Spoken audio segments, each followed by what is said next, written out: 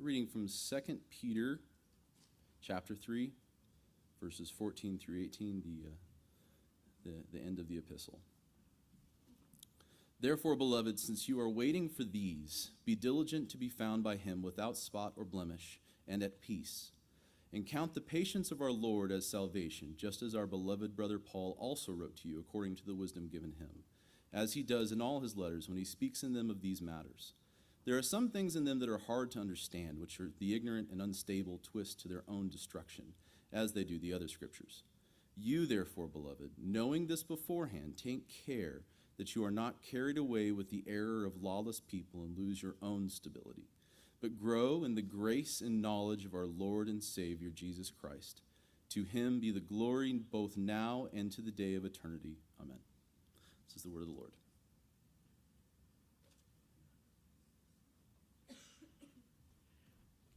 Good morning, everybody. Want to invite our children to Children's Church. And we've got a lot to be thankful for. I've got a long prayer list this morning. So let's go to the Lord and thank him for his chronic goodness to us. Lord, indeed, you are great, and our words can barely scratch the greatness of who you are. Lord, we try to express it in most glorious and lofty terms, but even that falls short. Thank you that you give us eternity to continue to build words around your greatness and to praise you for that. So thank you for being our God and for being with us. And Father, we want to pray for our brother Bob Kemple, who's in the hospital. Lord, I'm grateful. As I was talking with him this week, I was just struck by your common grace in this hospital and all the technology that's availed to help him recover, to diagnose the problem and to cure him. 100 years ago, they wouldn't have had these opportunities, but Lord, by your grace, you've given us all these opportunities to, all these technologies, all these understandings of medical science to help our brother. And so thank you that you have him in the palm of your hand, Lord, that you will be with him through the surgery, through the operation.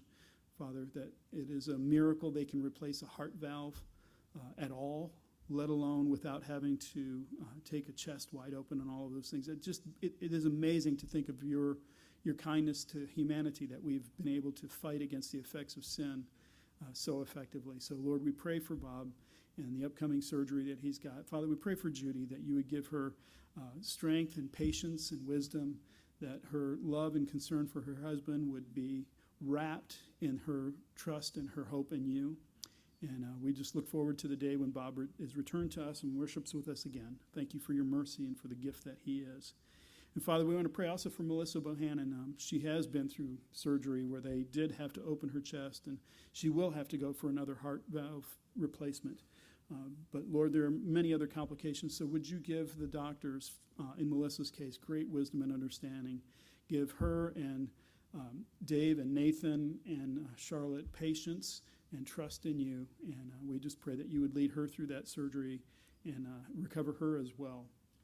Father, thank you for the wonderful work that you've done with Daniel Holmquist, Lord, that the tumor is gone, that the miracle of radiation treatment and chemotherapy and, Lord, just your healing hand has totally removed it. We thank you that our brother is restored. We pray that you'd continue to increase his health, help his body recover from chemotherapy and the trial that is. And we pray for their church this morning. We pray for Calvary EV Free, that Daniel would be leading them in heartfelt worship, having had that brush with mortality, that would refresh his hope and his trust in you. So I pray that their service would have gone well this morning and that they are rejoicing at Daniel's recovery also. Father, I want to pray also for your church. Two of the churches that we prayed for a couple of months ago, there's good reports. Father, from Hope Church in Albuquerque, they have a new pastor. And we thank you that you have answered the prayers of those saints and my prayers and brought them the right person. I pray that Pastor Ben is the right person for that church, that you will lead through him that body to worship you more fully. And Father, for the good news that Church of the Canyons has a candidate. Lord, it's been 3 years, and Father, we know what it's like to go 3 years without a pastor, what a struggle that is. And so thank you that you have a candidate for them. We pray that this is the right man, that the other ones you had sent away, that they were clearly not the right person. We pray for this new candidate that this would be the man that you have to lead that church to glorify you and to make your name known in the area. I can't remember where they're at. Father, we thank you also that though Ian became a hurricane and tore through Florida, though there was a lot of destruction, tragically there were deaths, Lord, our friends, the Pickerings, were safe, and you delivered them through that. Father, we pray that they're now, and as they begin to rebuild and try to get water and electricity turned back on, Lord, that you would bless their time there, that they would see the fury that nature can bring, and know, Lord, that even that hurricane was in the cup of your hand and didn't go anywhere that you didn't want it to do. As frightening as a hurricane can be, Lord, it's still under your control. And Father, we're going to celebrate the Crawfords this afternoon, and I just want to pray for them now. We'll pray for them again. Lord, thank you for the blessing that they have been to us. Father, for Chris and Katie, what a joy it has been to serve you with them, to worship you with them. And we ask your rich blessing on them as they pack up and they head back to the Midwest. Father, would you go with them? And I pray that their arrival would be a source of joy for them, as their departure is a source of sorrow for us. But Lord, we know that they're your people, and you will send them where you decide. So bless them, we pray. And Lord, now as we turn to your word, Holy Spirit, we need to understand. We need to hear and to believe and to trust, to accept what you have to say to us. And so, Lord, would you open our hearts and our minds to that end? We ask all of this in Christ's precious name. Amen. Amen. So last week I was at Berean Fellowship in Palmdale and got to preach with the saints there. It felt very much at home. The church is about the same size as us. There were a lot of engineers. There were just a lot of people that it felt very at home. So I just want you to know we have a kindred spirit with Berean Fellowship. I really like their pastor and their previous pastor, and so it was just a good, sweet time to be together. But I'm back. I didn't disappear forever, so that's good. So what we're going to do today is we're going to finish the book of 2 Peter. I can't believe we're done already. I really don't want to finish it, but it's God's word, and we got to go where he goes with this. So what Peter is going to do for us this morning in these concluding verses is he's going to really wrap up his letter. He's going to bring a lot of the things that he's been saying, not only in 2 Peter, but also from 1 Peter. And he's going to kind of bring them to bear in this last section and give us one more blast of encouragement so that we might grow in grace. And so before I start, let me just kind of recap what 2 Peter is about.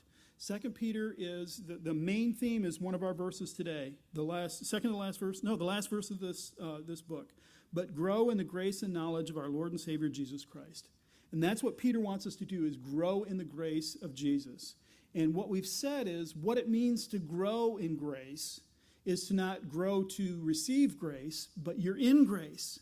You've received the grace of God's salvation. Now grow in that. Become what that's made you to be. He wants us to be conformed to the image of Jesus. And so that was his main message. And the main threat to that was there are false teachers who will distort that knowledge that you need. They will distort the promises of God that you need to grow in grace. And so he gives us a lot of warning about these guys. Watch out for these false teachers. And then he comes back here at the end again to strengthen us. He says, here's how you know they're wrong. And he points us to a sure source, since he knows he's not going to be here forever. He's pointing us to a sure source, and he does it again here. So let's go ahead and take a look. He starts in verse 14, therefore, beloved, since you are waiting for these, be diligent to be found by him without spot or blemish and at peace. So what does he say? What is he talking about? He says, therefore, beloved, since you are waiting for these. What are the these that we are waiting for? Well, you have to back up a couple of verses. And what he's talking about there is, he says in beginning in verse 12, waiting for and hastening the coming of the day of God, because of which the heavens will be set on fire and dissolved, and heavenly bodies will be melt as they burn. But according to his promise, we are waiting for new heavens and new earth, in which righteousness dwells. Waiting for these. This is the promise. So what Peter wants us to do to help us, to equip us to grow in grace, he points us to the end. He brings up our eschatology. The glory is this earth, as opposed as it is to Christ and his church, is not going to be around forever. What we're waiting for is a home in which righteousness dwells. That's the hope that we have. So I've said this before. I'll keep saying it because I think it's really important. We need to be heavenly minded. We need to be watching for that promise to the end, that eschatological promise that it gets better. This is not the final state. The church will triumph. God will be faithful to lead us to that place where righteousness dwells. How many of you want to be righteous? How many of you are sick to death of that same sin coming back up again, or new sins inventing ways to trip you up, or dissatisfaction or grumbling? This is not where we're going to land. Where we're going to land is in a new heavens and a new earth where sin and death and hell and Satan and all that opposes is put away, where righteousness dwells. And so Peter says, fix your mind on that. Since we're waiting for these, so we're waiting for them. They're not here yet. And sometimes when we're waiting, we can get a little grumbly about it. Why is it taking so long? Why hasn't Jesus returned? It's been 2,000 years. Isn't that enough? Well, no, we're waiting for these. And the great thing is that while we're waiting, in the in-between time, we have these great and precious promises that he's given us. That he's walking with us. He's going with us through this. So therefore, beloved, since you are waiting for these, it takes patience. It takes endurance. He says, be diligent. In other words, you don't wait for these by sitting idly and twiddling your thumbs and just kind of ho-hum, whatever comes, comes. Be diligent to be found by him without spot or blemish. So we're not waiting idly. As a matter of fact, in verse 13, just a few before this, he says, but according to his promise, we are waiting for the new heavens and the new earth. Oh, I'm sorry, wrong one. 2 Peter, verse 12, waiting for and hastening the coming of the day of God. So there's something that we can do. We can wait, but we can also hasten that day. We can help bring that day in. How did we do that? Well, when I preached that previously, I said the way we do that is by preaching the gospel to the nations. We do what God told us to do in the meantime. Go make disciples. Be my witnesses. And when the fullness of the Gentiles comes in, then all Israel will be saved. It's over when the full number comes in. So how do we hasten that day? We be busy about what he told us to be busy about. Make disciples. Preach the gospel. Share. So we're waiting for that. We're being diligent now. He goes on to say that we are diligent to be found by him without spot or blemish. By whom? Well, probably speaking there of God, not Jesus particularly, but God in general. And then he says that we are to be found without spot or blemish. So that's that idea of growing in grace. We're heading away from conformity to the world. We're heading toward conformity to Jesus. And Jesus is the one who is without spot or blemish. From 1 Peter chapter 1, verse 19, Peter says, but with the precious blood of Christ, like that of a lamb without blemish or spot. So that's where I got this idea that to grow in grace is to be conformed to the image. We are being diligent to be found without spot or blemish, just like Jesus is without spot or blemish. That's the direction, that's the trajectory we're heading. So to grow in grace is to be more like him. It doesn't mean we're passive. It means that we are actually engaging in this. So that's what we saw at the beginning in chapter 1, starting in verse 5. He says, for this very reason, make every effort to supplement your faith with virtue. And he goes through all these lists of different virtues that we're supposed to engage in. This is how we grow in grace, is by pursuing these good things that he's told us to do. That's what we're supposed to be doing, is while we're waiting, in the interim between now and Christ's return, we are supposed to engage in this and pursue those things. So then in verse 15, he says, and count the patience of our Lord as salvation. So why is it taking so long? Why is it so hard for me to grow sometimes? Why do I stumble so easily? Well, we don't look at that and say, well, this is just God taking too long. It is the patience of the Lord. God is being patient with us. Why is he doing that? Well, in chapter 3, verse 9, he says, the Lord is not slow to fulfill his promise, as some count slowness, but he's patient toward you, not wishing that any should perish, but that you should all reach repentance. So why is it taking so long for Jesus to come back? Because God is patient with us. He doesn't abandon us the first time we mess up. He's being patient with us. He's leading us towards that. He wants us to reach full repentance. And as a matter of fact, what Peter's going to do in a few minutes is he's going to show us what repentance actually looks like here. So we got to remember that though sometimes it feels like he's slow, though sometimes it feels like, Lord, I just wish you would come back. I can't deal with one more bit of bad news. The one more thing going wrong. What we have to look at that, and what Peter wants us to think of that is, this is God's patience towards me. He wants me to continue to grow. He's giving me time. He's going to come at the right moment. So don't forget the stories that Peter told us earlier. He told us about Lot and his soul being tormented in Sodom as he saw the unrighteousness around him. And Peter's message there was, God doesn't forget the unrighteousness, nor does he forget his saints. He's patient, and at the right time, he will redeem his people and bring judgment on the rest. He did the same thing with the story of Noah. The world was filled with violence, and God preserved Noah and his family and brought judgment on the world. So this is how we endure with patience, is we're looking at this and saying, Lord, you are not slow to fulfill your promises, as some count slowness. We know that you're coming. We know that righteousness will be here. We are waiting for that heaven, or for that new heavens and that new earth in which righteousness dwells. So count the patience of our Lord as salvation. And then in the other half of verse 15, he says, just as our beloved brother Paul also wrote to you according to the wisdom given to him, as he does in all his letters when he speaks of these matters. So I love that phrase, our beloved brother Paul. So when you consider the relationship between Peter and Paul, there's not a whole bunch in the Bible on it. They met at the Council of Jerusalem. Paul got up and related what was going on with the Gentiles. Peter got up and spoke, so they were both there. Paul, when he's talking about his conversion, he says he went up to Jerusalem and he met with the apostles. He met with Cephas, with another name for Peter rather. So they've met each other. But the one story that we have where there's the most detail in it of their meeting is not a good one. Peter went to Antioch. He traveled to Antioch, and he's with the church in Antioch. And the church in Antioch was a mixed crowd. It was Jews and Gentiles worshiping together. And some people from James came.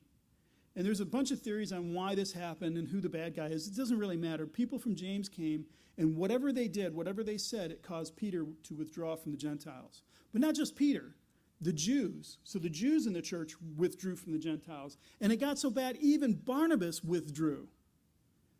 That was how bad this error got. And so what happened is Paul, he says that he saw what was going on. He rebuked Peter to his face because he stood condemned. How would you like a brother to come up and stand in your face, say you stand condemned because of what you're doing? He says he stood condemned because his conduct was not in step with the truth of the gospel. How would you like a brother to come and say, you are out of line with the gospel by doing this? And so there would seem to be tension there. And I think if somebody came to a non-Christian and said those kinds of things, rebuke them, often they're not very happy about that. And those two do not become best friends. Here's what true repentance looks like. Peter receives that rebuke. You're right, Peter, or Paul, I was out of line with the gospel. How can I, as a Jew, try to tell Gentiles they got to live as Jews? You're right, that's wrong. And so how does he address Peter now? Our, including my, beloved brother.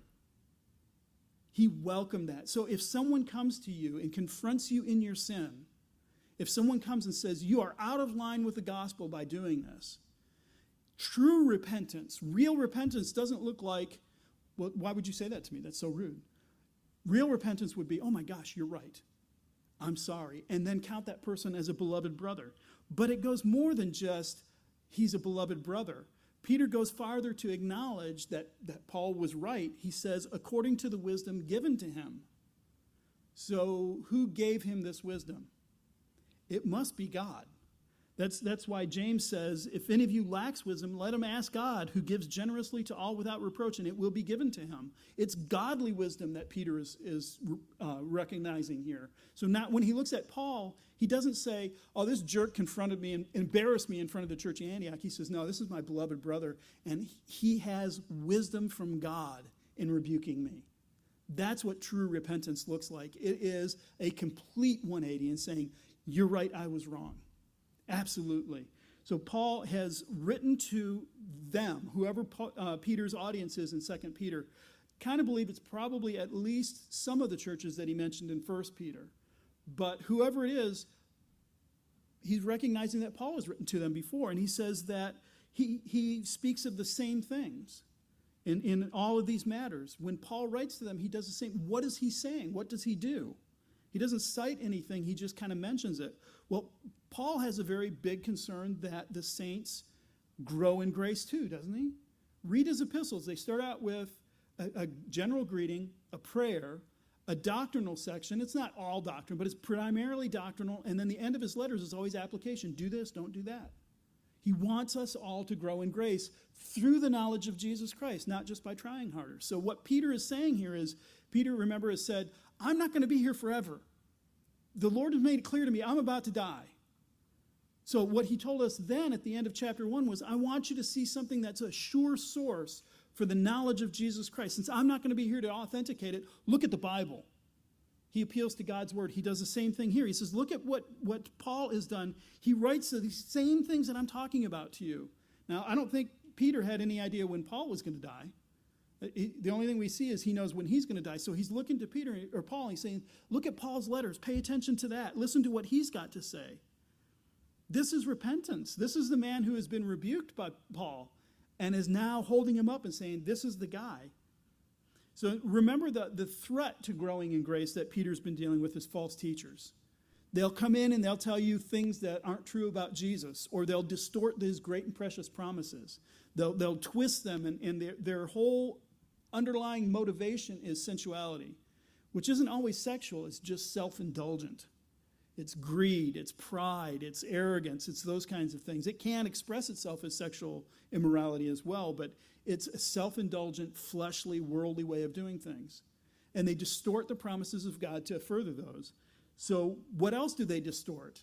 Well, remember when he pointed out the stories from the scripture, he said, these people willfully are ignorant of the fact that God has judged in the past, that he will judge in the future. So they distort those scriptures, and look where he goes. He said, there are some things in them, Paul's writings, that are hard to understand, which the ignorant and unstable twist to their own destruction as they do the other scriptures.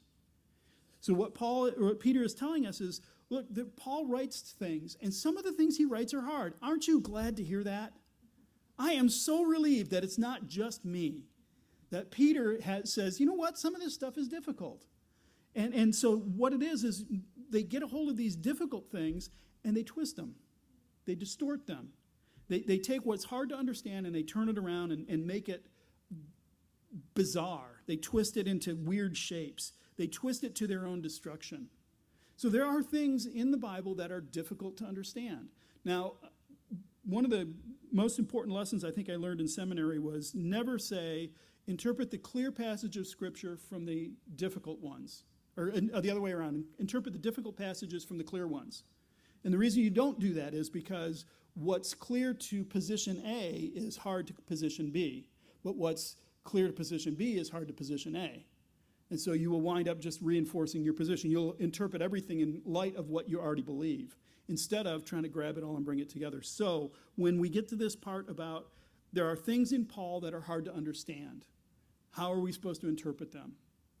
Well, one of the things I think he's pointing us to is the false teachers here, the warning of the false teachers.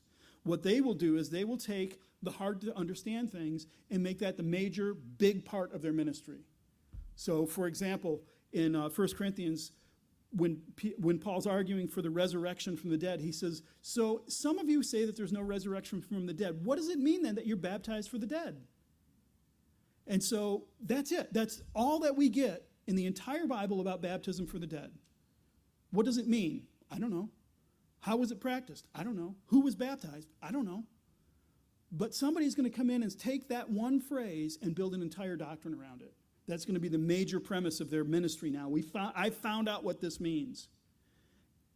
Use it in light of how Paul used it, which is some people are denying that there's a resurrection from the dead, but in whatever it means, they're baptized for the dead, and it's inconsistent. Their own theology doesn't work. So read it in light of what Paul is saying. So you have to include that somehow, but include it the way Paul intended to include it. So people will take odd things from the Bible and elevate them to make them, this is the big part of my ministry. And you look at it and go, but the Bible has a lot to say about baptism. And you're not really focusing on that. You're focusing on baptism of the dead. What's going on there?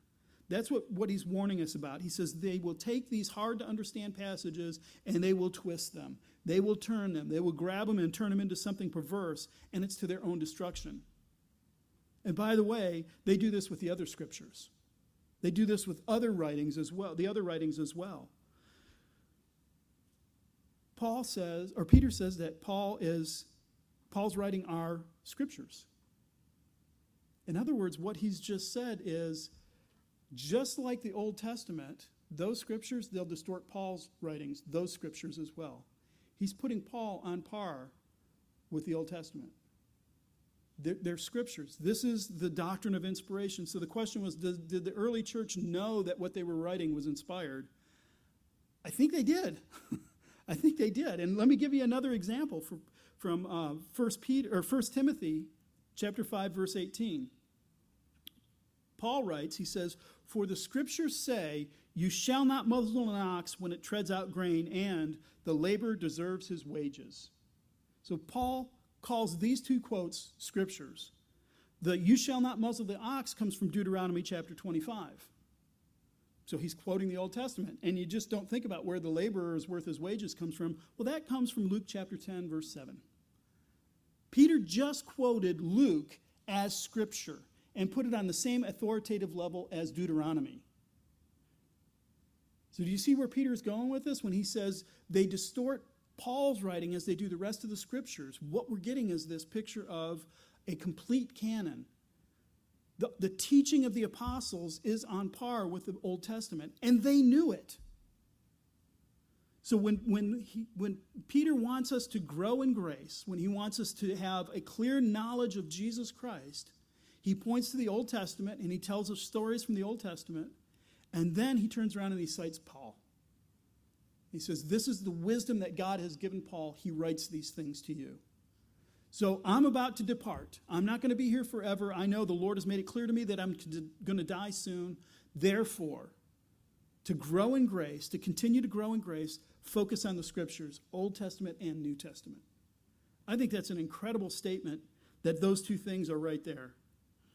So therefore, he goes on to verse 17. You, therefore, beloved, knowing this beforehand, take care that you are not carried away with the error of lawless people and lose your own stability. Therefore, beloved, since you know this beforehand, that's not just to the first century church, that's to us as well. You know false teachers are coming. You know they're going to be there. You know what they're going to do. They're going to twist and distort the scriptures. They're going to take obscure passages and make them the entire basis of their ministry. They're not going to necessarily go to other verses of the Bible to try to understand a more complex issue in light of all of that. They're going to distort these things. They're doing it to their own destruction. And one of the clearest ways you can identify them is their sensuality, which could be, like I said, sexual. It could be their pride. They'll come and they'll be very proud about, I've got this one verse and it tells us everything we need to know, and anybody who questions me must be wrong. And they're filled with this pride. If you come and you rebuke them, they will not repent. You are the problem, not me. You're the problem. You clearly don't understand the scriptures. So this is what he's saying. He says, since you know this beforehand, take care. Be aware of these things. Know that it's coming. So when you hear some brand new teaching that nobody has ever taught in the entire history of the church, that should be a gigantic red flag.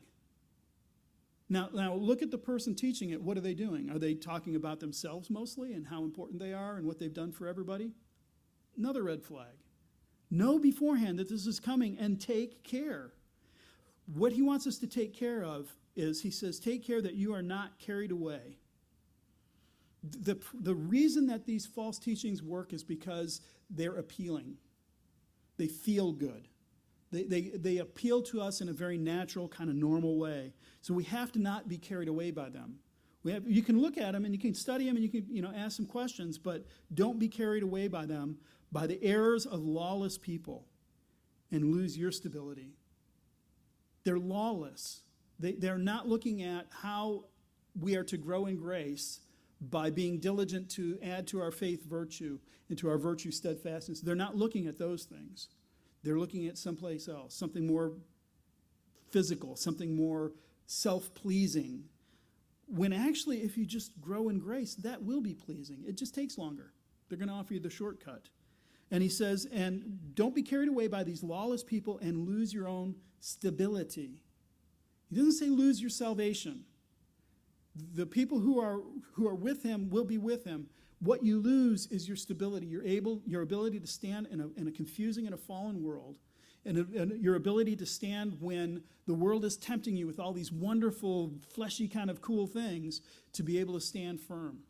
We have a stability. That's what we need to grow in the grace and the knowledge of Jesus Christ. It's his great and precious promises, the true knowledge of who Jesus is. We have the scriptures to back that up. Don't let false teachers come and shake that stability that you've been given. It's not worth it. It's not going to pay off in the end. So verse 18, which I think is really the thesis of the entire book, but grow in the grace and knowledge of our Lord Jesus Christ. That is a command. It's not a suggestion. It's not, it would be a nice idea. It's not, you will grow. It is a command, grow.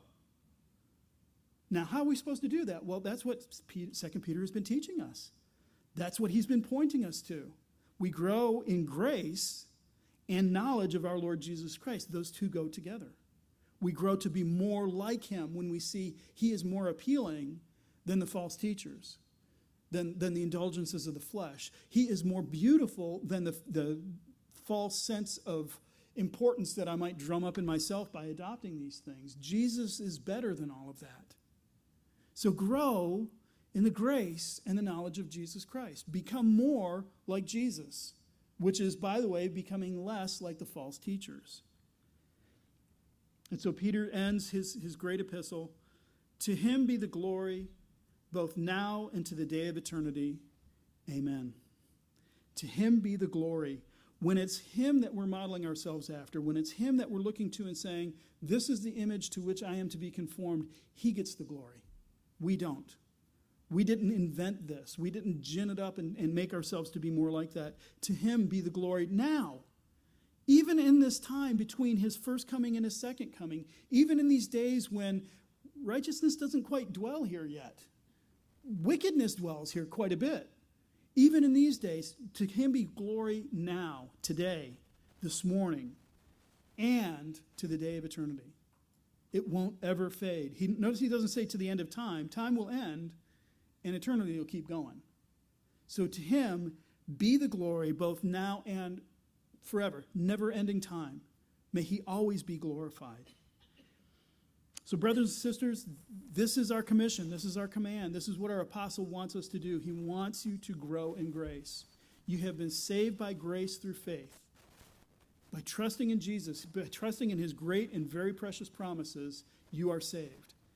What Peter wants us to do is now begin to grow into what you currently have been changed to. That renewed heart of yours, that new mind, that new spirit of yours, begin to live in accordance with that. And he promises us it's not going to be easy. So he uses terms like be diligent, take care. He understands the life we live now is perilous.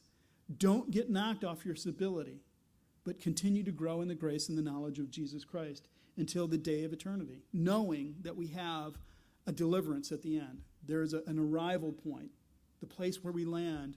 The struggle's over. The difficulty is gone. Righteousness dwells there.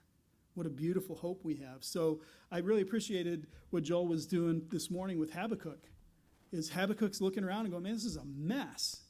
And yet has this eschatological vision going, but God is going to come. And God's going to judge our enemies. And God's going to deliver his people. And that's been true throughout the entire Old Testament. It's true now. And it'll be true in the future. So when the bad news comes, when the threats arrive, but God. And remember Habakkuk's great prayer.